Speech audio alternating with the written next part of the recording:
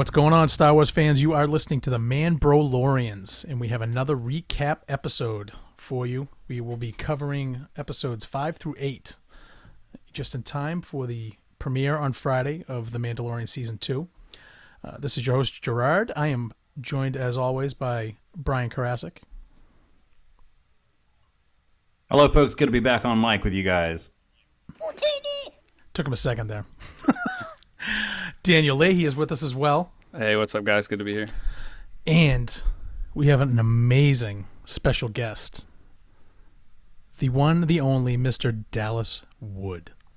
What's up, guys? I won't rap because I'm trying to be like really good and not cuss on your program. This is going to be so hard for you. Oh, dude. I know you can do it. No, trust me, I know. We know every week. We're looking forward to it. We're going to go over all those cool 4 episodes, talk about the stuff that we liked about them, and just get a little refresher before we dig back into a new season. But before we do that, do a little bit of the biz, as some people call it. Make sure you check out Baraxium Quick Shot. Those come out on Wednesdays. Check that out in the morning. Check out the Alliance of Star Wars Fanatics on Facebook, where we all get together and talk about what we love, which is Star Wars. And we have some good conversations there. A place you can talk about Star Wars and not get, crapped on. So it's a nice, safe place for people that just want to talk about it without all the nonsense. Before we get into the episodes, we had Mando Monday yesterday. There was a lot of cool stuff that came out. I missed a lot of it, but I know you guys did not. So why don't we start with Dallas? You're our guest.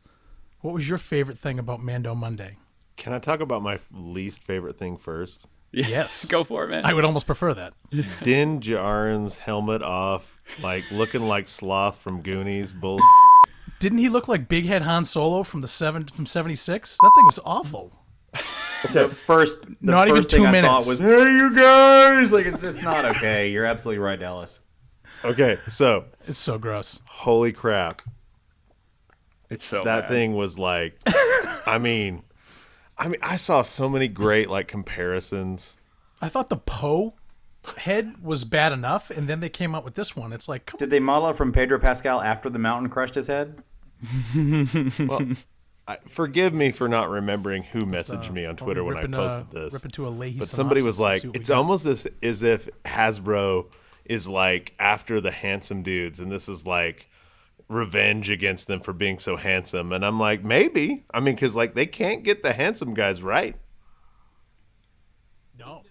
No, they can't. I mean, They they've had gotten some of those better new over 3D time, ones. Remember but seeing those? Where did we see that? They had like the new 3D head molds from. Yeah. I Rise mean, of they're supposed to be Skywalker. better at their They look sculpts, awesome. and then they give us this crap. Very who knows, disappointing. though? I mean, maybe this stuff takes so much time. And I tell you what, the thing I was most impressed about for this whole event was the amount of stuff that they were showing. I was like, oh, okay, like another one of these. Wow, more figure. Like they had a ton of stuff they were doing. So I wonder if That maybe was sexy. on the Hasbro side, they were putting out so many assets that they're like, well, everyone keeps the Mandalorian helmet on anyways, so let's not spend as much time on making it perfect, which would be a poor oversight, in my opinion, if that was the case. But they definitely rooked Pedro Pascal. He does not look good. No, There's no way action that figure. dude's not pissed when he sees that thing. Like, I wouldn't want that on my shelf. I if it would was say me. my favorite thing, just to get off the negative, because I had to mention that first, because it was just like I can't keep that bottled up. Sure. I would say that remote control Baby Yoda for like about $70. That's gonna be the thing. And like on our show, The Bad Motivators, we were talking last night about how like Eric was kind of like, "Oh my gosh, like $70, that's too much." I'm like, man.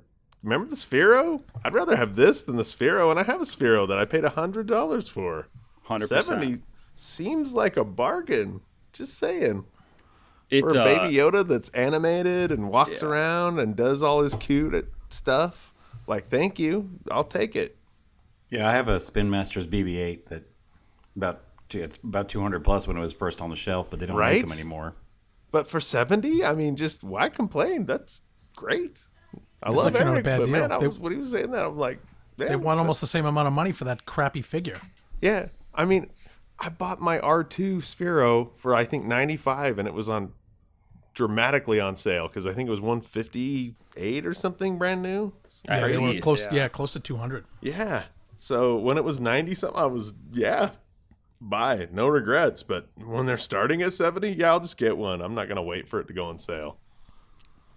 But I'm excited about that, and just kind of disappointed in a lot of the repaint, repackaging. The Scout Trooper with Baby Yoda. They just put a little Baby Yoda on a Scout Trooper and repainted it with some Tatooine sand or whatever the hell that planet is. I'm interested in that too because I've always been a little distasteful of their tendency to release the same exact figure in a different color. Hey kids, you just bought this for $12. Buy it again because it's translucent blue. And they really kind of, I think they went over the line with that with the Stormtroopers. Like, I get Army Builders fine, troopers. But yeah, I mean, you get the clone troopers and the stormtroopers. Now we got Dirty Stormtrooper, the Remnant Stormtrooper, and I don't fault them. I realize that this is not a charity; they're in this to make money.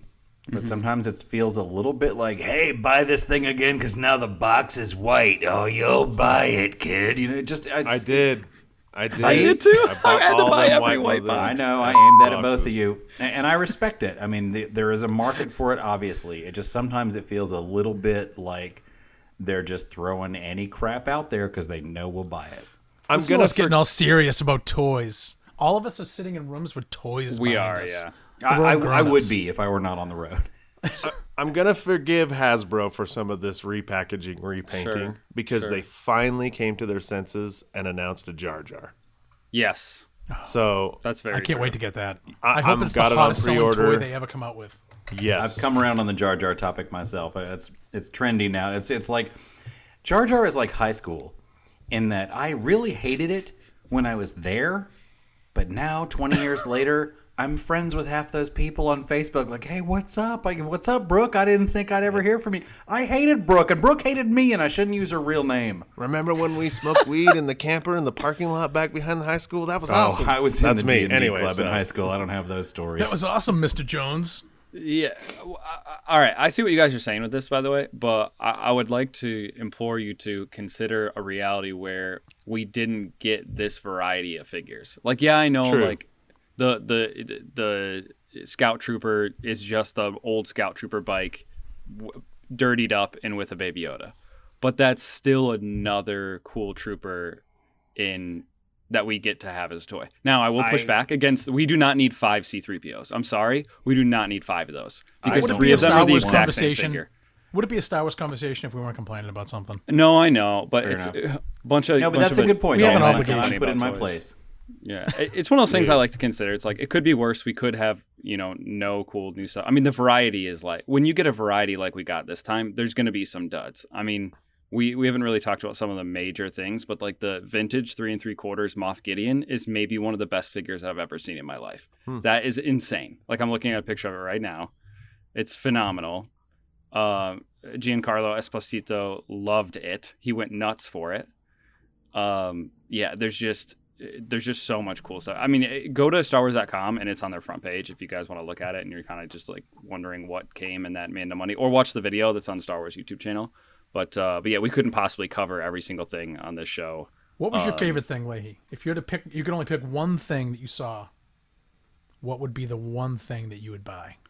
I know we joked about it, but the Mando figure with the Baby Yoda, because I still don't have a Mando figure because I've been looking for like the bronze packaging and I need to give up on that and just go get the one with Baby Yoda. So I know that's a weird thing to pick as my favorite, but I just really like the classic figure for some reason. That's my thing. I like that. Or the Instant Pot that has Baby Yoda all over it. That was pretty fun. Brian, of all the stuff you saw, if you could only buy one thing, what would you buy? Pair of the shoes. I think the shoes are cool. My favorite collectibles are not necessarily how I put it to my wife. She got me a coffee cup that says "Property of the Death Star Cantina, do not remove," and That's that's a great my one. jam right there. I don't want a T-shirt that says Star Wars. I want a T-shirt that says Moss Eisley Cantina. I want a hat that says Bunta Pod Race 22 BBY, whatever year it is. But that'd be funny if they made a hat that said that. But I'll make you that hat. in 2 I like seconds. the sort of things that someone in Star Wars would wear, not a Star Wars fan would wear. Yeah, That's and a so, yeah, really the- good call. The shoes I for like me. that. What about you, Dallas? I like the idea of T-shirts that say, "I had my kids at Exegol. Now they're Sith troopers." It's like a hot spot, like the soak and poke. Your parents go to like the hot springs, the natural I would hot see springs. that. I like it. You know what I mean? Like Exegol is like the soak and poke for like people who are just degenerates. I'd like to see like the side of Exegol, like all those Sith cultists there. Like, where's the McDonald's they're all eating at? What's the support function for all of this huge community that's been hiding there? I love it. I love it. They're not We- just eating that does dinner need to on the be Star explored. Destroyers. Certain political rallies remind me of that arena on Exegol. I'm just no lies. Oh yeah. I mean, just crazy like that. Oh, sorry. No, you're good. We got boot beep sounds for that. Okay. Yeah, Oh, that's me. That's me and Steve's dream book is James Lucino writing a book about Palpatine's grand plan and the stuff on Exegol and all that. Thank It's our you. So dream. good. Thank it's our you. dream for that. Yeah. Thank Who you. writing that? I'm sorry. James Lucino, our boy. Has to be him, man. Okay. Just checking. Yeah. The plagueist Yeah, novelist himself.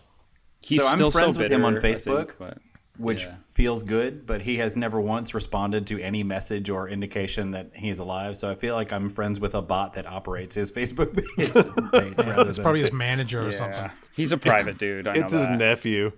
Well, I used to pretty proudly say that McDiarmid liked a tweet. I tweeted a picture, a selfie I took of myself and the Emperor figure at Madame Tussauds Wax Museum, and he liked it. And I was like, yes, and I took a screenshot and I printed it out, and that's my he knows that I exist. Nope, fake account. And apparently well known for years. And The like best. Man. the guy was tweeting in response to like Carrie Fisher's death, as though he was actually Ian McDiarmid, and people are like, dude, this is not cool. And so finally, Word. like, well, he took me for it too. But you know what? Somebody who took the time to really play the role liked my tweet, and that's next best thing. He said I looked dashing. Anyway, carry on. He did. You always do. All right. There's some stuff. I like that Yoda thing. That was one of the few things that I did see because I really didn't pay too much attention. That is the trying to- best thing that they came out with. It's trying to there's sleep a and work. lot of stuff, but I mean, there's a lot of mediocrity in that chunk of stuff. But that was definitely like cream of the crop of the lot, in my opinion. It's good stuff.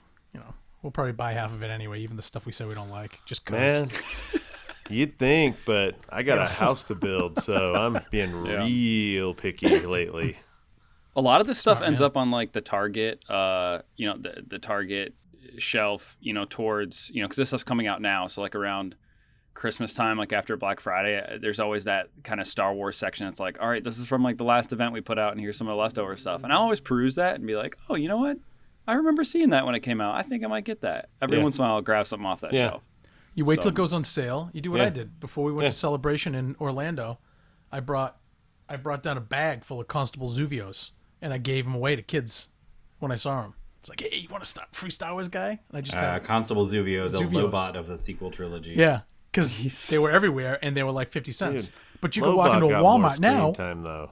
Yeah, Lobot got infinite. He legit was on the screen like 70% more than. I mean the we toy. didn't even My see grandmother, Zuvio. Constable Zuvio. Oh, the toy, yeah. my grandmother gave me that Lobot toy for Christmas in 1980. Yeah, 1980. And what she said was, I'll never forget, God love her. Well, I got you this Star Wars man, and I think he must be the most important one in the whole movie because the store didn't have anyone else. Your Even at grandmother's a 6, saint. I'm like, Grandma, that's not how that works. But, Dude. but I was a good boy. Like, thank you Hey. so much. He's my favorite. Just know that guy was only controlled by Lando's Apple Watch. I mean, That's true. Pretty he's sweet. kind of cool. I wish I had a watch that would control somebody like I that. also feel like he was the pit boss at the Bespin Casino. Have we read the Lando graphic novel where we see how Lobot became Yeah. It's so lobotomized? good. That's one of the best comic books that Marvel's put out is the Lando Lobot stuff. Did I just happen on the reason they named him that? Lobotomized?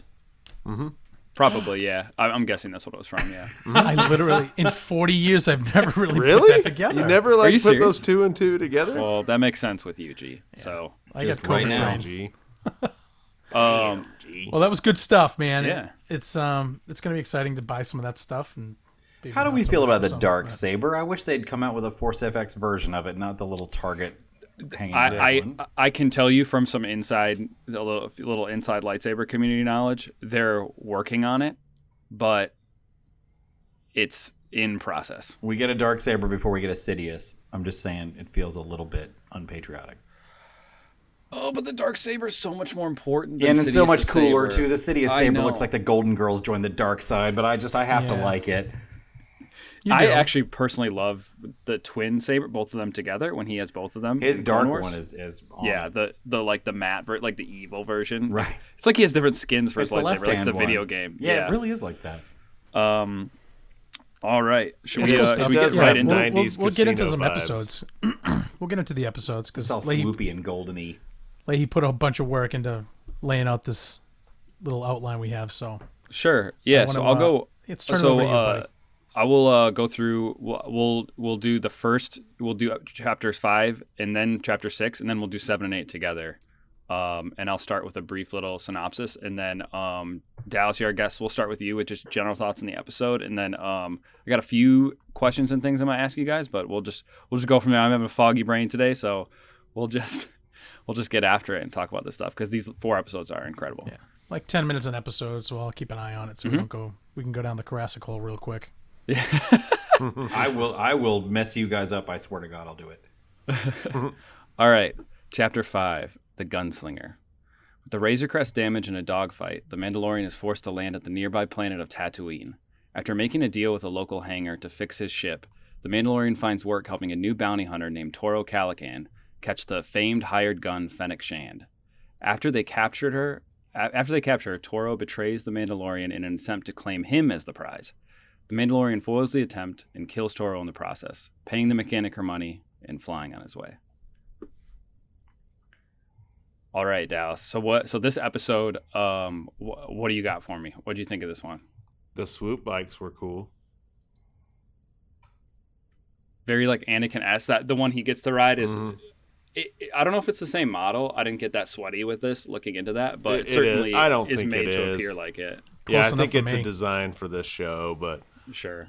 yeah, of course, possibly that being Boba Fett at the end of the episode. I mean, the nostalgia stuff was cool, but I mean, like Yeah. at the same time, you're just like, ugh. You think it leaned a little too heavy on the nostalgia? No, For me, it was I just like right. that. Oh. That was like the redeeming quality of the episode. It was just like Sure. Toro's just so unpalatable. Oh, he straight up sucks. It's just discount Han Solo. Like, man, I could have gone to Walmart, but we went to Dollar Tree to get this Han Solo. I mean, I Sure. just feel like there'd be, if you're gonna go that route, there'd just be like, hey, why don't you hire Alden Ehrenreich and do like a kind of, you know what I mean, like fun knockoff of that would have been way better than what we got. yeah, he's basically like if he was a movie, he'd be the Turkish version of Star Wars. Yeah, That- he's that the terrible, like- RoboCop 3 of Star Wars. Okay. If you've ever Interesting. seen that, That's a considerable burn.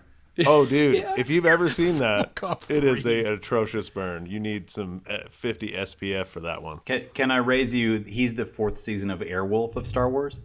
I don't even love know what that Airwolf. show You Don't watch you your dare, mouth. sir. That's You better watch than your Knight mouth. Rider. I love Airwolf, but season 4 they bought the license to keep making the show, but they didn't buy the helicopter. Every aerial fight in season 4 is just stock footage, to the point Okay. that Airwolf will be coming in a daytime shot and shooting at enemies that are nighttime shot. Okay, This is the enjoy your sweatiest thing I've ever heard in German my life. pop star in the car. Oh, That's 3. you guys are getting me. But I do love Airwolf, but the 4th season was a little bit anyway. So I guess it's a bad analogy. Let's stick with RoboCop 3. Back to the show. Sure. So all right. So that's something I think we can all be like, okay, I think if I had to pick my least favorite character that has major screen time in the whole series, Toro's like the most forgettable one. I like that he got at the end because like Yeah. everyone who's gone to, a college and met a, D-bag frat guy they don't like has always wanted that to happen, or what happened to him happened to that guy, right? I think Like, I think that character was get got. aimed that way. They're like, hey, look, Yeah. look how much fun is this going to be guy going to be to kill? Yeah, and I think that's the case. I think he was meant to really upset the Mandalorian and kind of just push him. Kind of just be device in a way. I mean, this episode is one of those ones where, remember when Filoni would talk about in Rebels, he's like, this isn't a throwaway episode. This episode matters. Like, there's stuff that happened in this episode that matters. And then, you know, at the end of season 3, we realized the TIE fighter they stole in episode 3 of season 1 is the thing they're going to use to get Kana. You know what I mean? Like, there's stuff like that might happen in the show. So I kind of hold judgment on this till the series done, because who knows? Like Dallas brought up, the boots walking up at the end. Oh, man. Who knows who that is? I mean, a lot of people think it's Fett. I seem to think it would be really cool if it was Fett. We know that Favreau loves Boba Fett, and they've really not done any content related to Boba Fett in the entire, almost 8-9 years Disney has owned Lucasfilm. They've stayed so far away from that subject. So I think it's about time that we revisit that and spend some time with that character again. And I wouldn't be opposed to him surviving. I don't care. His death in Return of the Jedi is kind of bogus. I think we can all agree on that. He kind of deserved better. We never see him do anything he's known for on screen. Everything good about Boba Fett is portrayed in the books. Yeah. Or comics, yeah. I call him Fett X. All he does is take delivery of someone that Darth Vader packaged up and then delivers him to Jabba. It's disappointing. And I will say, I was not a super duper fan of him, but I did like that he was like unique. And then once Clone Wars poured an entire planet of Mandalorians out on the table, like, well, it kind of takes away from Boba Fett. And even I know they've kind of retconned that with the Clan of Two thing. But for a while there, it felt like Boba Fett wasn't even a Mandalorian. He's just wearing armor that he basically inherited from his dad, who kind of got kicked off the planet. Like, am I missing something? But like, he didn't grow up on Mandalore. He wasn't raised in Mandalorian tradition. He was just Jango Fett's kid. Sure. I mean, I'm still definitely, I think the official thing is that he's not a Mandalorian. Like, the Mandalorians don't accept them as Mandalorians, but I think they want to be Mandalorians at the same time. So that's kind of a weird, I don't touch that subject because I don't care either way. And I know people get really passionate about it. So sure. I mean, I like him. I often complain about that sort of thing. And you guys have heard me groan about, oh, geez, they're going to shoehorn it. Like, everybody in the original trilogy has to be in 5 minutes of the Han Solo movie so that we all, oh, it's that guy. But I would buy it. I think Fett would be, if the Mando is famous enough to have, been this much of a bounty put on him, surely Fett got word of it. If he's still extant in this timeline, it's got to be him. Sure. So going back to things we enjoyed and favorites of the episode, Dallas, as far as the nostalgia moments go, because you said you loved the nostalgia, that was your thing for this. What were one or two of the best things from the episode that you enjoyed? From a nostalgia standpoint? Yeah. Oh, R5D4 there in the cantina. And the fact that droids weren't allowed in that canteen, and then all of a sudden it's overridden with droids. It's like a big FU to that dude that was behind the bar in A New Hope. It's called inclusion, bro. You're going to be like, segregationist. We're going to own this bar in the future. You know what I mean? It was kind of cool. Yeah, and Mark Hamill actually voices one of the droids in the bar, the bartender, EV9D9. So that was a pretty cool. I learned that today, actually. Oh, really? Yeah. I do you didn't think learn Hamill just like sneaks into the lot like every time they're filming? It's like, surprise! Always. Like he's in costume and a disguise with some silly big nose. He's like Warwick Davis. Surprise, He's just there all of a sudden. He's always I ready. feel like he's done more voice work for Star Wars than face work at this point. That's true. It's really true, actually. He's good at it. We'll see. I mean, I'm sure screen time wise that's not true, but he's done quite a bit. This episode I love the nostalgia part of it too. What was your favorite thing? Just coming into Mos Eisley. That was just, it was like going home again. It was very cool. Does he park at Docking Bay 94? 35. 35. Oh, okay, okay. So they didn't go full bore, just slap us on the that would have been face just with that would have been everything. awesome. over But the then, top, right? but then everyone would have said, "Hey, man, that's what there's other numbers, There's no carbon scoring behind where the ship should be. Oh, true that, yeah. That guy does sound exactly like that. I liked the little flippy top droids that the spaceport manager had. Yeah. Oh, the little prequel throwback. Yeah. I wonder if they're the same droids. Menace. They probably all have the same programming. But I did want to say this: we have another comedian cited, Amy Sedaris playing the spaceport manager. Did you guys like her performance? I did. She didn't really do anything for me. Yeah, I think there. it grows on me. It's kind of like she's a little over the top, but it's she's like the you got crazy a lot of personality aunt. for a mechanic. Like everybody's got like one of those, like you see them at holidays and stuff, and they're always like the weird one. And, Right. No big arm movements around Aunt Amy. Yeah. I liked her performance. I gotta say, Original Recipe Mulan as Fennec was a big win for me. I really liked her portrayal. Yeah, Fennec was a really cool character, and I hope that there's something to do at the end of the episode where she comes back, because she was a hired gun for all the syndicates. We got to see all those syndicates in the Clone Wars do really cool stuff, so that's just a cool link.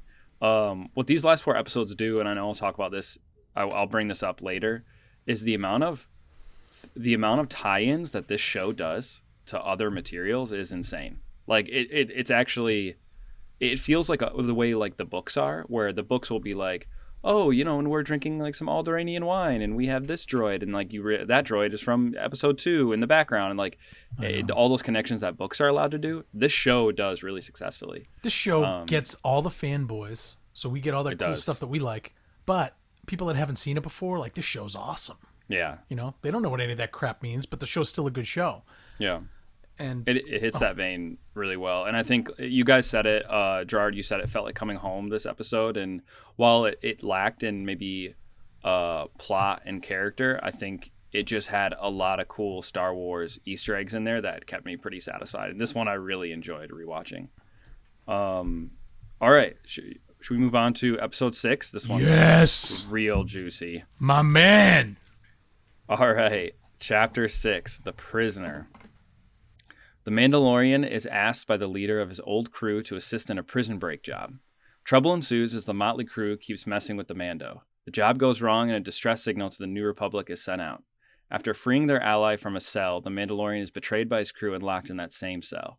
He breaks free, and one by one, he hunts them down, putting them in a cell together to await their fate with the New Republic. The Mandalorian finishes the job, delivering the prisoner to his old boss, leaving the New Republic distress beacon on their station, sealing their fate as well. So good. It's so good. All right, G. So I know what your favorite thing in this episode was, so go ahead and just talk about it. I wasn't a stormtrooper, wise ass. Bill Burr is so good. He's so good. Such a great addition. Oh, He's so good. He's so funny. The crap he says, man. I want to party with that dude. I want to see more. That's something I'd like to buy. Is that one of those arms? Like the at the back arm, a wearable backpack arm. Maybe not one that actually moves around and stuff, but it'd be pretty cool to have one that you could position and lock in place. I thought just wanted to pop a taco out, not a gun. Who doesn't need a third hand, right? Yeah, to get a taco backpack right there, easy tamale to go. Who needs a gun? I just need an arm that delivers tacos randomly when I need one. So he's billed as a former Imperial sharpshooter, and that's not a stormtrooper rank I've heard of. I was envisioning him as like a death trooper that kind of bailed on it. Seems like an oxymoron. Don't call him a stormtrooper. Well, and I liked that. I liked his sort of allusion to the stormtroopers can't shoot things trope. They do that often. Well, we know that they can do. I mean, Rogue One does a great job of showing troops actually do stuff. Sometimes, like actually be effective. So does Rebels in some ways. I think it's a hack joke, and kind of I think it should be retired, because honestly, I don't think anybody wants to see a movie that is what happens when a bunch of ragtag rebels go up against special forces, because that movie's 7 minutes long and it has a very bad ending. Like, stormtroopers don't hit the good guys because the good guys have to survive to the end of the movie. That's how science fiction heroes work. But instead, everybody just bad mouths the stormtroopers like, these guys are patriots. They're putting their lives on the line for the Empire, people. These blast points too precise. Right. Somewhere they shot somebody because they've convinced Kenobi that they're good at it. But hey, they shot all Kenobi's boys. Kenobi fought with them. And not to mention, they shoot Leia 9 minutes into the first movie. Yeah, but with a stun that is like... It's still a gun. But he hit the target. He's still going to aim. They still shoot her even if it's Nerf. It's just like anything else. You probably got some clowns, and you got a jabroni that can't hit the broadside of the barn, and then you got the Bill Burr sniping people from way back, Sometimes you go to a McDonald's or Taco Bell or Arby's or whatever that's just gosh darn terrible. And then some of them are amazing. I mean, they're not clones. Kenobi thought they were all clones. I doubt Kenobi realized they were just regular old humanity of the galaxy as stormtroopers. At this point, we're dealing with human error more than like specially trained grown troops. So there is something to be said for that. Yeah, which is we get a good dose of that in the Solo movie where like he recognizes how incompetent kind of the people around him are, and he's like, "Are we really doing this? Like, what is happening?" Yeah. You know, and it's a good. They're both effective and incompetent at the same time. Yeah. So because I agree with Brian, it's an old trope that's kind of like, all right, yeah, we get it. There's this giant military that took over the galaxy that's somehow completely ineffective, and I like it when we're shown someone from the Empire that is super effective, like Bill Burr is in this episode. But yeah, so I wanted to bring up another kind of clash in morality I saw. I guess is the New Republic. I know I'm jumping to the end of the episode, but the New Republic just blowing up that station without asking any questions just because their distress beacon is there. They were launching a gunship, so they took action. They said, Yeah, but, like- it looks like they're launching a gunship, and they were like, all right, we'll take them out. You mess with Dude, them, you go It's down, not bro. like they were shooting an unarmed dude in the street. Sure. It just felt a little odd to me. That's something that I still, on the rewatch, push back on. I'm like, really? You're not going to send like a warning? Or like, I guess they're launching a gunship. You just shoot it down. You don't want to lose one of your Like boys. if they'd shown up to the prison ship and blew all those prisoners away, that'd be like, man, that's a little aggressive. But That would have been bad. Yeah, you're right. you got some random, black hole looking spaceship thing there. Well, You make the first move, they took you Mm-hmm. out. my guess would be that distress beacon's standing order is if this is going off, you're annihilating something. Okay. That's Like that would be my assumption based on how they set that up. But wasn't it awesome to see who was flying one of those X-Wings? Yeah. all three of them. They were all Filoni good. and One was more special to me though. Fukuyama and who was the other? Deborah Chow, Yeah, yeah. who's doing the Kenobi series, of course. She's going to crush it. It's going to be awesome. Seeing Filoni was cool. He must that have been was a so cool- happy. It was a cool cameo by those three to have them in the X-Wings. That was pretty cool. I love how he gets to say they're launching a gunship. Like, why? we're in X-wings. I mean, this is not going to end badly for good for them. You know what I mean? Yeah. Oh, those I don't think we X-Wings? should let it go by that it's such a good story too. By the way, I just really enjoyed that shit. Like it's almost a bottle episode, but Right. the way their inevitable betrayal of the Mando, his inevitable escape from that cell. Yeah. It's so well done. And while we're talking casting, though, I do want to shout out Natalia Tena, playing Zhan, the Twi'lek assassinoid. We're talking Tonks. Yeah, exactly. All right.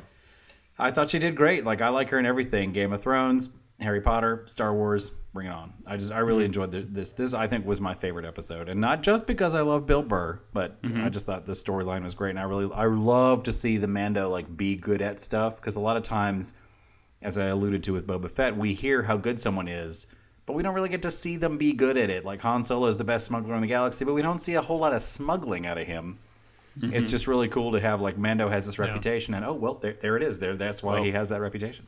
It's really good. This I love- episode has a good it's Halloween time right now. It has like that Friday the 13th vibe going on with Yes. the Mando chasing him down. Like such a great touch to it. It's not my favorite episode. Chapter 8 is, but this is in the top 3 for the season easily. It's very good. I didn't like it at first. Is what's funny is like now that I've rewatched it a bunch of times. Yeah, Interesting. I came around to. I couldn't get past Clancy's performance. He just bugged the crap out of me. Oh yeah, dude, I did not like him the first time around. It took me a few watchings to get around to that. It just off-putting at first, not expecting it. Sure. But cat like I totally said, get it. I came around. Yeah. Clancy's a very like when he's on screen, his voice is just so Clancy. Yeah. You know what I mean? It's What I is he? get it. He's a Deveronian, is that what that alien Yeah. species is? Yeah, he was one of those was in the cantina in the first movie. Anyway, Yeah, with moving the on. creepy. I would touching on what you said, Dallas, the horror vibes of this episode were just phenomenal. And we don't get a lot of that in Star Wars. No. Like the Vader hallway scene was Yeah. like the most horrific thing. I think this one does it a little better because it is more scary. At the end you find out no one dies, and I think that's kind of cool because that sets up, maybe a return of some of these characters later, because I think they could tell that some of these people would be fan favorites, especially Bill Burr. But yeah, it was really well done, and it's cool to see Star Wars take risks and take risks with genres, because a lot of times we see like the movies are all stay within a certain, space fantasy genre. And there are moments where you touch on different things, but this one just straight up went horror town. I mean, it just did. It went from heist movie to horror. It went from Ocean's 11 to Friday the 13th. So, and I thought that was really bold, and I think it worked out really well. Yeah. It was fun. It was fun to watch. Why do you guys think Mando left them alive and didn't just kill them? Because he has no issue killing people. I don't think he just indiscriminately kills people like Moff Gideon probably does. I think he's got a code. He's a Mando. Yeah, And But that was there any money in it? He was going out. Yeah, with maybe Greef someone will Karga. pay him to kill them Yeah. later. He's like, well, Yeah. it's Was there That's any true. money in it? Exactly. Yeah, I mean, he didn't kill what's his face at the end, but he set him up pretty good. Yeah. I can't remember his name. Good grief. I'd like to think that he's sort of coming to terms with maybe, I don't know. Do you think the child's been rubbing off on him, even in a subtle sense of like Absolutely. maybe not indiscriminately murder everybody? Because I mean, if I think all four of us would agree, if we were in that position and had the resources, I don't think any of us would leave those folks alive. Would you? I definitely would not have. No. Right? no chance. But I played way too I'm much not a Red good Dead person. 2 to be leaving people alive behind. Yeah, World of Warcraft here, but same deal. Kill That's them very and camp true. them. It's just an interesting thing, because I didn't really have an answer in my own head for that. I didn't have an issue with it either. It's just kind of like, it's an interesting growth moment. It's part of Mando growing, and in these standalone episodes, the three middle ones all kind of sit on their own. And I think it's the thing that can get lost in the sauce with them is the way the Mandalorian grows through the experiences he's confronted with in them. I think we get to focus a lot on the guest stars and the settings and the nostalgia stuff or the new stuff. Speaking of this episode, in contrast to the last one, has an incredible amount of new things. So it's the first time on screen, not Force Awakens, all that time, you get to see like New Republic, like fresh New Republic. I thought that was really cool. All the droids on the prison ship were pretty rad. I mean, like no one ever talks about those droids, but they're awesome looking. They were pretty cool. The Dalek looking black ones that float, and then the like commando looking ones that Mando just has his way with. Kind of a I shout just out thought to it the was B1 battle droids, like they're just taken Yeah. apart like they're made out of Lego. Sure. These ones seem to be like a little tougher, but I mean, by yeah. Mando, yeah, like A little smarter. They could actually fight too, like hand to hand. They're throwing shots at him and stuff too. It was a pretty good little fight they had going on. Yep. Sure. But if unless anyone has anything else they wanted to quick mention about this one, I'm going to move on to the finale, because I think this is the juiciest part of the entire show, and it definitely deserves the most time spent on it. Absolutely. All right. So chapters 7 and 8, The Reckoning and Redemption, respectively. Receiving a distress call from a living Greef Karga, the Mandalorian decides to return to Navarro to bring peace to the child's life. He first recruits Kara, then Quill and IG-11 to be his escorts. After landing on the planet, they travel with Greef and his crew towards the city. After a night raid by several winged beasts, Greef is left mortally wounded, only to be saved by the child's extraordinary power. Greef then has a change of heart about betraying the Mando and decides to join in protecting the child. After their attempt at faking their handoff to the client nearly goes awry, the cantina is shot at by Imperial troopers, killing both the client and all of his troops. Moff Gideon lands in his TIE fighter, gives the crew a choice: come out or die. A firefight ensues as IG-11, the now nurse droid, rescues the child from Imperial clutches and begins rampaging the town. After continued fighting and chasing, our hero is left mano a mano to face Moff Gideon. The Mandalorian wins the fight, and the Moff's tie crashes into the ground. All is well, once again. Or so it seems. Nicely. All right. All right, Dallas. This is your favorite set. You're our guest. Just give us your whole breakdown, how this made you feel, what were your favorite things. Go for it, man. I really liked how they tied up this. This was a bookend to the first chapter. Yeah. You have the beginning of IG-11's story, the end of IG-11's story. Mm-hmm. They begin with saving the child. They end with saving the child. But it's so much different than that. We get resolution to the flashbacks that the Mando's having as a child. We get some hilarious stuff. I know we just got done talking about stormtroopers missing, but that was some funny ass Yeah, it was. like stuff with them not being. And They can't shoot the can. can I say that for me, Jason Sudeikis is redeemed by doing Ted Lasso? If he hadn't done Ted Lasso, I would seriously not like him ever again because he punched Baby Yoda in this episode. But that all aside, having IG-11 do all that stuff that he does, and Baby Yoda's face on the Scout speeder bike, he's all happy like he's on a ride at an amusement park, and just, I mean, we saw IG-11. How long? I'm sure you guys like Empire. I'm sure that's one of your favorite movies, and you see that little bit of IG-88, right? And you're thinking, what can he do? I have so many questions. And 40 years later, we find out. Yeah, but I mean, you see how cool he moves awkwardly, but he can shoot everybody in that first chapter. And this, he's on a motorcycle, just acing people. Mm-hmm. I mean, just acing people, playing that 13-year-old kid on Call of Duty. You know what I mean? That snipes you from clear across the map. That's IG-11 in this on the speeder bike. Yeah. It was just incredible. And then you get the whole Mando lore. We get to see the jetpack. They save it to the very end.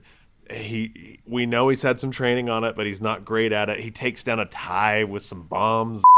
You know what I mean? That's cool. And then how stoked were you to see that saber come poking through that hull of that TIE fighter and then cut that square out? And you're just like, whoa, did not expect that thing to show up in this series. Nope. Not at all. Not with Captain El Polo Loco. Los Hermanos. Los El Pollo Hermanos, or whatever it was. Hermanos. Yeah. I have that T-shirt. I should know that better. So anyway, it just had, and talking about the E-Web cannon and that whole gunfight at the cantina, and I mean, the Mandalorian, we find out his name. He takes his helmet off. We find out about Bacta spray. Who would have thought Bacta spray was a thing? That's so cool. So much to unpack. Yeah, I mean, it's just, that's why it's my favorite chapter. It's just so full of cool stuff. I mean, even the boat ride in the lava flow with the astromech, that's the Volga boatman down the river of Hades as they're going to. I mean, there was so much just in that scene, so much poetry from Greek mythology just in that scene. So it has a lot of everything. Sorry, I'm just gonna gush about that in that chapter. No, there's not enough time in the day to talk about this episode. Yeah, I mean, like I mentioned before, this is a huge shining achievement of the show, and it all culminates in the amount of references and things that are brought in from the Clone Wars, the prequels, the sequel trilogy, little touches. Just everything gets brought into this, and it creates this Star Wars, chili that is just so good.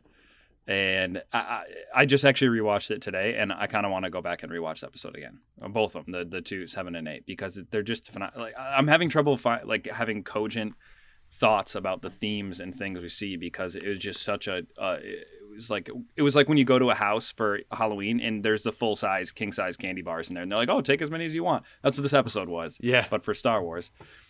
And I'm gonna ramble too, because it's just wild. But Brian, how did this one hit you? So everything that Dallas and you have said is accurate. I totally agree with you guys. For me though, one thing that I think doesn't get enough attention is the 2 scout troopers standing guard. Now, I was in the Navy. I have been in that position of standing watch over a situation that you really don't want to watch. Mm-hmm. And the banter between the two of them, their whole attitude and demeanor, a veteran helped write that scene, I guarantee you. That was the most credible I've ever seen Sudeikis, is playing a bored trooper on watch. Because that's exactly what it's like. Exactly. And veterans out there listening to the show, I think you probably agree with me. Now, yeah, I think punching the baby was a little much. Sudeikis made some jokes on Twitter about how he's, he doesn't dare go to a convention now unless he's in costume. He's not going to show his face. But I thought that was just a really nice touch. The rest of the whole finale is a beautiful piece of set work from start to finish. But for me, that was just a little nugget that was like almost like they put in there for me. Like, hey, Brian, remember the Independence? Here you go. Here's Mail Watch. So yeah, that was great. But what about?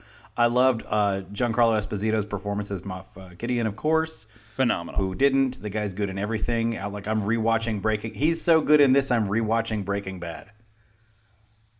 It's been so. Was that something that was difficult for you guys? Because I think we've all watched Breaking Bad. No, not at all. Was it well? But like having him be such a perfect villain in that show. Did you bring any knowing? Because we knew he was going to be a villain in Mandalorian when he was announced. Like that kind of got broke. He kind of spit that out. His approach to the voice, the inflection, how the lines are delivered are completely different than Gus Fring. Sure. So it was like automatic acceptance. I mean, me, he it's was in the also eyes. in Do the Right Thing and Mo Better Blues and Malcolm X. So like he's actor enough that while it is recognizably him, he's not like a Clooney. Like you see Clooney in anything, he's just George Clooney. Yeah. It's Clooney with a different name. But Esposito, like a minor, and he's in The Boys too, by the way. It's as sort of a smoothly corporate villain. Mm-hmm. But he's got the chops. He puts enough inflection in it. He puts me right in the character. Yeah. There's something in the eyes to me that just like because of how savage he was in Breaking Bad that like immediately when he's on screen I'm just like crapping my pants. Yeah, just any like, second someone's gonna get the box cutter. Any second. He just killed an officer for talking back to him. For interrupting him too, right? For interrupting him. Yeah. Dude, how genius was great. his meth lab, by the way? Genius. Oh, Anyway, really well. I'm also watching anyway. Better Call Saul. So Yeah. good. Oh yeah, If you're gonna run a meth lab, that's pretty much how you'd want to do yeah, it. because that's just all the laundry chemicals would hide your. A couple years ago, I got a Meth picture of myself riding my exhaust. unicycle past Walter White's house. That was like the pinnacle of Breaking Bad fandom. Oh, nice. Oh, that's a great photo of you, dude. All right, so if we can get into it a little bit, I like to talk about like the grand galaxy things going on, and whoever wants to take this can take it. Just from like Moff Gideon, he's a Moff. He has a ton of death troopers and troops that are well maintained, by the way. That is new to this series. So he is very much like trying to He's keep active. the Empire alive. He also possesses the Darksaber, and we know that he was an officer that aided in the Mandalorian purge ISB. on Mandalore. In the ISB. So, given all that, I mean, where did that send your guys' brains in terms of the whole grand Star Wars universe? Well, here's someone who lives up to the expectation of the Empire remnant. As I mentioned last week, everyone in the Empire derived their power from how much Palpatine paid attention to them.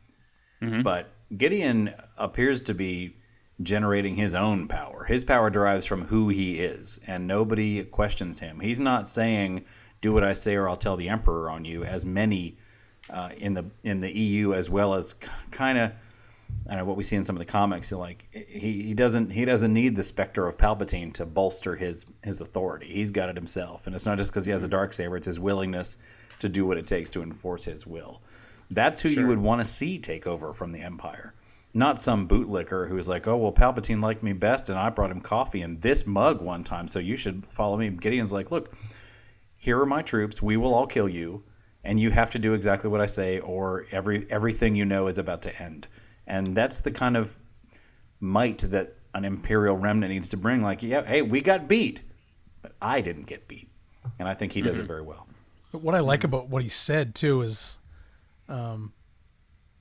Mando wants some reassurance. Oh, but we can't trust the guy. And he's like, no, I will always do what's in my best interest. He just flat out says, no, you can't trust me. I'm going to do what's best for me. Right now, keeping you alive is in my best interest, so you're alive. But when I no longer need you, I will just ace you. If someone gets in his way, he doesn't need to tell him the Emperor. Or go get, he just takes care of business and I wipes him didn't out. catch if he said it flat out, but like the only thing I think that kept Mando alive in that is that Gideon wanted the child alive. Yeah. An airstrike, an orbital bombardment is all that. Like, I'm sorry you're holed up in this stone hut, but these here meet my ion cannons. Like he wanted the asset. He didn't want to kill everybody. Or like he said, you have no idea how important that asset is to him. You know. Well, I mean, yeah, it's- Dallas. For what do whatever you- reason, what that do you is think what he needs. wants with the baby? Like what? I have thought about what it could possibly be, and I can't come up with anything that is even like worthy of. I still think it has something to do with There's one cloning. or two puzzle pieces to this story they haven't told us, so I don't even want to speculate because I don't have enough evidence to even like tell you, hey, I think it could be this. I mean, right now, the only thing I can come up with is he's somehow linked to Palpatine, and maybe this. Sure.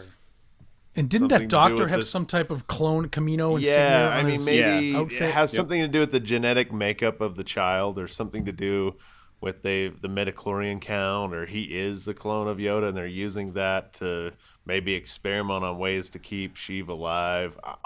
That's the only thing I can come up with without any more like evidence to go on. I think everything you said are possibilities. Yeah. Don't discount his birth year. He was born the same year as Anakin Skywalker, True. the child. There has to be relevance to that. In what it is, I have no freaking idea. And if there not oh well. It's Yeah, I'll Yeah. be okay with it. who But cares? Yeah. it's tied to. I mean, as you saw, my room is filled with Vader stuff. So anything having Yeah. to do with Anakin, I'm just like, all Yeah. right, I'm interested. You got me. Hey, the Force is clearly the fulcrum point for why this child's important. Yeah. So I think at the end of the day, it needs to have something to do with that. Whether that's Moff Gideon has a lightsaber and wants to be an Emperor-like figure with power, if he was aware of the Emperor's power and then it had something to do with the Force, or if he is trying to. He doesn't seem like the selfless type that would be trying to use the baby to bring back the Emperor in a way. I think that'd be a too grandiose of a theme for this show. I think it's going to be more selfish and about him. But that's just kind of like how I would view it. I don't know. I think that'd be really bold of them to get into the Palpatine stuff and start delving into like the Skywalker trilogy level lore. I think that'd be insane. But hey, this show's probably some of the best Star Wars content we have. So if they want to go for it, all power to them. Yeah. Brian, you raise your hand like the most excited kid in math class with the answer. Nerd. We know from Rise of Skywalker that you can clone a Force-sensitive being, and the clone will also be Force-sensitive. So I think an aspect of this could be, okay, so if we get a hold of this infant from what is apparently a universally Force-wielding species, I mean, he does stuff as a 50-year-old toddler that we've seen trained Jedis unable to do. Also, at this point, there are very few Force users extant in the galaxy, right? Like, Ahsoka might be knocking around out there somewhere, but she's there. She's alive. okay. So, but she's got to be getting on in years, and she's certainly not doing much. At least, like, we haven't been told that. I mean, she missed out the entire Galactic Civil War. So, what's she doing now? Maybe we'll find out Friday. I hope so. I hope we will. But at any rate, a Force-using creature which can be taught, trained, like ostensibly he's a toddler. Gideon may have hopes of like raising this guy as his own little mini Vader. Like if you adopt a kid at that age who's a human, by the time they're grown, they have no idea that you aren't their entire, the only father they've ever had. So that could be an issue. Gideon could be aiming to clone the child, and now I've got an army of even if he gets the clones have a fraction of the power that the child is wielding.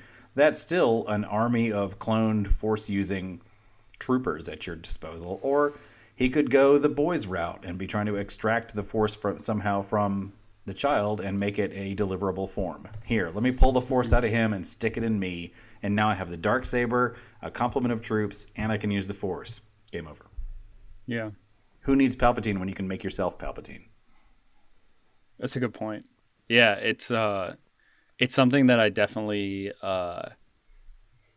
see. I mean, and we can start bringing in relevant trailer information. I think now, like a lot of us seeing the ice planet that he's crashed on think that it's Ilum.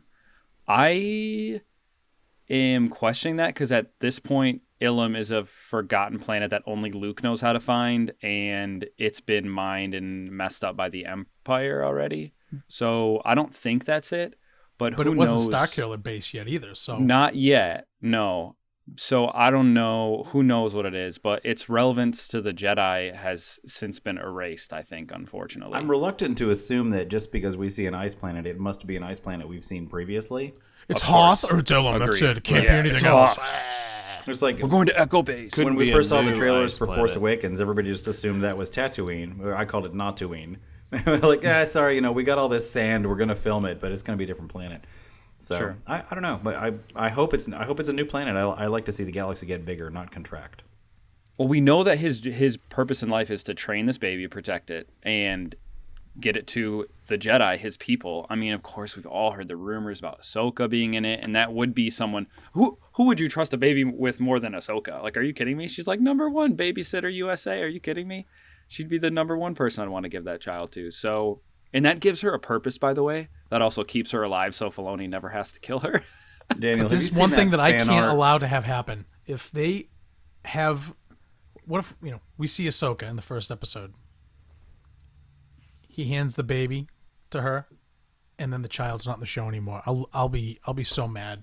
I feel like Mando the Monday child had like is 9 just as different much. child toys. They're not phasing that kid out of this show until it wraps. I couldn't handle that. Like this year has just been so freaking terrible. If they do that to me, I'm gonna lose it. I do hope that they don't go the route that I felt the EU went, which was to kind of like, all right, well, it seems like the only conflict we can come up with is the Jedi versus the Sith. So now here's one more Jedi who has miraculously escaped the Purge. They already did it with Fallen Order. They've done it with a few other characters. Like, I mean, it got in the EU. It got to the point where it felt like the only Jedi who were actually killed in the Purge are the ones we see on screen die. Everyone else just went and hide. Yeah. And I'd like to think, not that I could do any better. I'm not trying to be that Star Wars fan. I was like, well, they need to use my idea, but I'd like to see them go a different route. Like maybe, like that face exactly. They all sound like that to me anymore. I mean, honestly, some aspects of the fandom really cooled me out on Star Wars for the last year. I've just kind of been desperately hanging on to my little corner that I like of Star Wars, because like the more I talked with Star Wars fans out in the field, the less I enjoyed the fandom. Yeah, Like, true you're that, man. kind of taking me out of it, and I don't want anybody else's failure to enjoy a show to affect my enjoyment of it. But that said, I would really like to see the child trained more trained as a Mandalorian than trained in the Force. He doesn't need a lot of training. Look what he can already do. Well, but we've seen. I'll push back on that though, Brian, because we see in a lot of different media that children, especially babies, just they have incredible abilities in the Force that are just based off pure like instinct emotion. So like you see this in Clone Wars. You see there's a lot of examples in Clone Wars actually. You see it in Rebels too. So I don't know. I don't think that baby has like the ability. He's just like, oh, like, well, this is my dude that protects me. I gotta just like put this force wall up to save everyone from the fire. Like, it's just a very base survival. Like, the force surrounds people when they're about to die. I mean, we see this happen to Leia, who we know had a pretty minimal amount of training, but she gets thrown out into space, and the force just surrounds her and allows her. Minimal. To She be had a saved. lightsaber. Does that come early? I would say minimal, and it was like, only like a year. I mean, less. she Well, look she what- wasn't. like- she didn't go through the trials. Look to what have many Luke weeks, did Luke? with 15 How many- minutes. How many weeks? Luke was there did for Luke months. get? Yeah, well, all right. We can go. All right, we can go all over. different the Let's show. not poke holes in George Lucas's life place. Yeah, because it's I'm really just easy saying- to do it. I'm just saying, like, I felt like the reactions by the child were more base instinct things Sure. out of protection Sure. than any actual like do the magic hand thing, baby, and he's like, like that's a hilarious scene. By the way. Danny, two things. we've talked about this, but I think you're right talking about the instinctive use of it. When the original trilogy came out, to me, the Force wasn't like what I used to refer to as the video gamification of the Force. Kenobi doesn't say to Luke, you leveled up Force accuracy the last time you increased a level. Use Force accuracy. He says use the Force. And I thought the Force was just like this kind of space magic where you're just like, good things happen, and then it happens. What you need happens. And it's become more of a categorized force speed, force push, force choke. Like, it's all just kind of, I need this to happen make it happen kind of thing. And I think that maybe that's what the child is operating on, that kind of level. But I don't know. I don't have strong opinions on his training. I think it'd be cool to see whatever they do. I mean, Favreau, I'll take it. Whatever he serves up, I will have a second helping, please. Well, think about the baby, the child, and when we first see him use the Force, when he stops that Mudhorn, and but then we see him trying to use it again, like in Episode 6, when the droid what's that droid, Zero? What was that droid's name? Zero, yeah. He's got it's like 0B1 something or else, but yeah. He goes to Zero. shoot him. He goes to shoot the child. The child puts his hand up, and then you see the blast, and then he looks at his hand like, did I do that? Yeah. So he's getting it. But That's then such a hilarious scene. I don't know if it was 7 or 8, but when he holds the flame trooper back with the Force and then throws him out he's getting stronger. It seems like he's kind of coming into his own. He's healing grief. He hasn't had any training, but he's developing like an awareness of, hey, I can do some pretty cool stuff. Sure. And I'm so obsessed with that stinking thing. I know you are, man. I know you are. I hate that I am, because I've been hooked. Like, they threw the bait out. I took the bait, and I'm just like, here, take all my dough. Give me some. This is give me proof some that you child have stuff. that you have a heart and soul. All right, so we're about at time for talking about this one, but I just want to go around the horn, and we'll start with Dallas. Just what's like one wish list thing from season 2 that you want to see, and we're gonna see starting Friday with episode 1. It's like one wish list thing. Nothing to feel like it's filling in story in any one chapter. Okay. What I mean by that is, I don't want a chapter to be a gap filler between like a story arc. Like, there's not enough episodes for those kind of shenanigans. I want them to keep up with what they did in the first season. All meat. Sure. So I'm not setting any expectations above in that. That's just my one hope. You know what I mean? I think they'll knock our socks off. So I'm just going to go with my confidence in their storytelling, and like what they give me is going to be good, because they didn't disappoint me last time. I mean, chapter 5, it's not our favorite, but I mean, at the end of the day, It didn't feel like a filler episode, and it was a unique story on its own. I mean, it fell flat at times, but I mean, I'd rather have that than some kind of, like we got a lot of times in the animated series. So that's my hope, is that we get a solid, like we did the first season, solid story arc. Sure. I very much want that too. Brian, what do you think? What are you looking for? I'm interested to see what was the tipping point at which wearing helmets all the time became the way. Because in Clone Wars, we see Mandalorians hardly ever wear a helmet unless they actually need it. It's like a motorcycle helmet. Yeah, you got it, but you're not wearing it all the time. And in this one, Mando almost lets himself die rather than remove his helmet. So I want to know when that became so important and how. And I don't put that in like, oh, they better tell me that. I'm interested. I hope we learn that. Again, So I more want to be very Mandalorian careful lore. as a Star Wars fan. I want to be very careful to say I'm not trying to dictate how the story should go. Sure. Having seen my favorite character has a grandchild that we never knew about, it was a learning experience for me. Like, okay, that's not what I wanted, but having seen it, I kind of dig it. So I'm really not. I'm not setting up any hurdles that they have to clear for me to like it or not. I'm sure.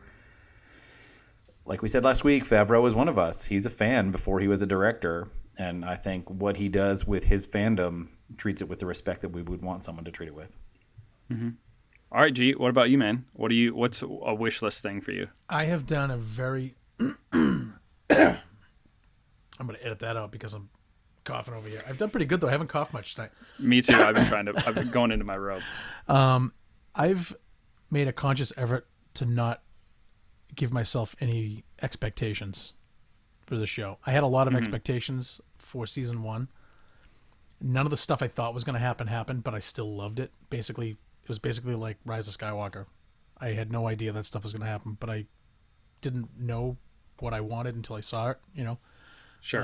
and I was super happy with it. And I don't think if they just go ahead and concentrate on a story that makes sense, I'm trying to keep an open mind and just let them blow me away, which is what they did in season 1. I mean, literally, like, the episode 5 was my least favorite episode, but it was still an awesome episode. So if that's the worst they could do, I think that we're all going to be really happy. Sure. And we've heard rumors about different characters that may or may not make an appearance, and if they do, that's fantastic. If I don't see them in episode 1 of season 2, I'm not going to freak out and go on Twitter and start tearing my shirt off and pleading in the streets. But some people are going to do that. I'm just looking forward to some good weekly Star Wars for, a couple of months. It's been too long. It's going to be really refreshing, especially with how much we know live action Star Wars content has gotten delayed by the state of the world. The things I'm looking for, so small wish list thing, and I think we'll probably get it, but it's not a big deal. I kind of want to see a Jedi. Don't care who it is, but see a Jedi come into the show once, even for the briefest moment. That would just be rad. And as far as like a grand theme, something that I want the show to do for me over the course of the season is I want it to challenge me in a way. I feel like too often Star Wars things just fit into me like a puzzle piece, and it's just like perfect for me. Like Rise of Skywalker, I almost don't like how much I love every single part of that movie because it was exactly what I wanted. It's almost like I wrote that movie, to be honest with you, because I just loved every second of it, like down to the color of Rey's saber and everything. So I'd like to be challenged by something that I don't necessarily love right away, that I can chew on and digest over the course of the year, and helps me grow as a fan. That's really something that I'm looking for. I dig it. I'm looking forward to it. That's We only exactly have a what few more Mandalorian days. was for me. It was not Same. anything I Yeah. expected to appreciate. I was just watching it because it was available. Yeah. And we're all going to dig it. So I'm looking forward to it. A few more days, man. We're going to be able to see it, and we're going to be able to digest it, and then we'll do this all again. So before we close everything all up, Dallas, why don't you plug your awesome podcast? Connor and Well- Rui may not know about it yet. I doubt anybody listening. It's the Bad Motivators podcast. We do a weekly show. It's shenanigans like this, but It's really fun. I don't It's have to one of the censor few that I myself. listen to. If you want to hear me cuss at will, that's at the show. That's kind of the best part of the show. Then if you want to hear No, me I'm just drunk and cussing, you can subscribe to our Patreon. That's good. We also talk about Star Trek on there if you like Star Trek. So Oh yeah, me and Steve, we've got a Star Trek show on there. It's fun. I love it. You That's gotta awesome. pay to play. You get what you pay for, baby. Oh, you do. We have over 98 episodes, or maybe over 108. I can't remember. Just in a year since we started it. So No Oh kidding. wow. yeah, There's a lot of there's Star more Trek content You to guys cover. record a No, lot. not just us, but I mean, like Eric's got a metal show where he talks about music, and Luke's got comic book shows, and we have like sports shows. So yeah, I all dig kinds it. of stuff. It's good Anyway, stuff. thanks for having me on. Thanks for coming, Dude, man. no, This it's a is pleasure fantastic. having you It's on. been too man. long. Yeah. I miss talking Star Wars with you, man. Yeah. I think back to that night we had at Chicago Pizza and Oven Grinders, Yeah. like the whole group, and we just I think me and you were throwing back Long Island, just having a ball of We're a time having a together. blast. It was fun. Yeah, you It guys was were pretty ripped. It was absolute awesome. Right. Oh yeah, dude, I was ripped that whole week, man. Oh man, My liver was So- like, bro, what are you doing? I'm still recovering from that, and that was 18 months ago. yeah. But all right, well, we'll wrap this one up. But make sure you guys check out Quick Shot of Baraxium that comes out on Mondays. It comes out on. I'll start that again. Boop. Make sure you check out Baraxium Quick Shot with Daniel Miller and Chris Ryans. They put this awesome comic video together every week. It's released on Wednesdays, so check them out. Check out the Alliance of Star Wars Fanatics. And obviously the Bad Motivators, if you're inclined to do that as well. It's a great show. Hope you guys liked listening, and we'll catch you on the next one.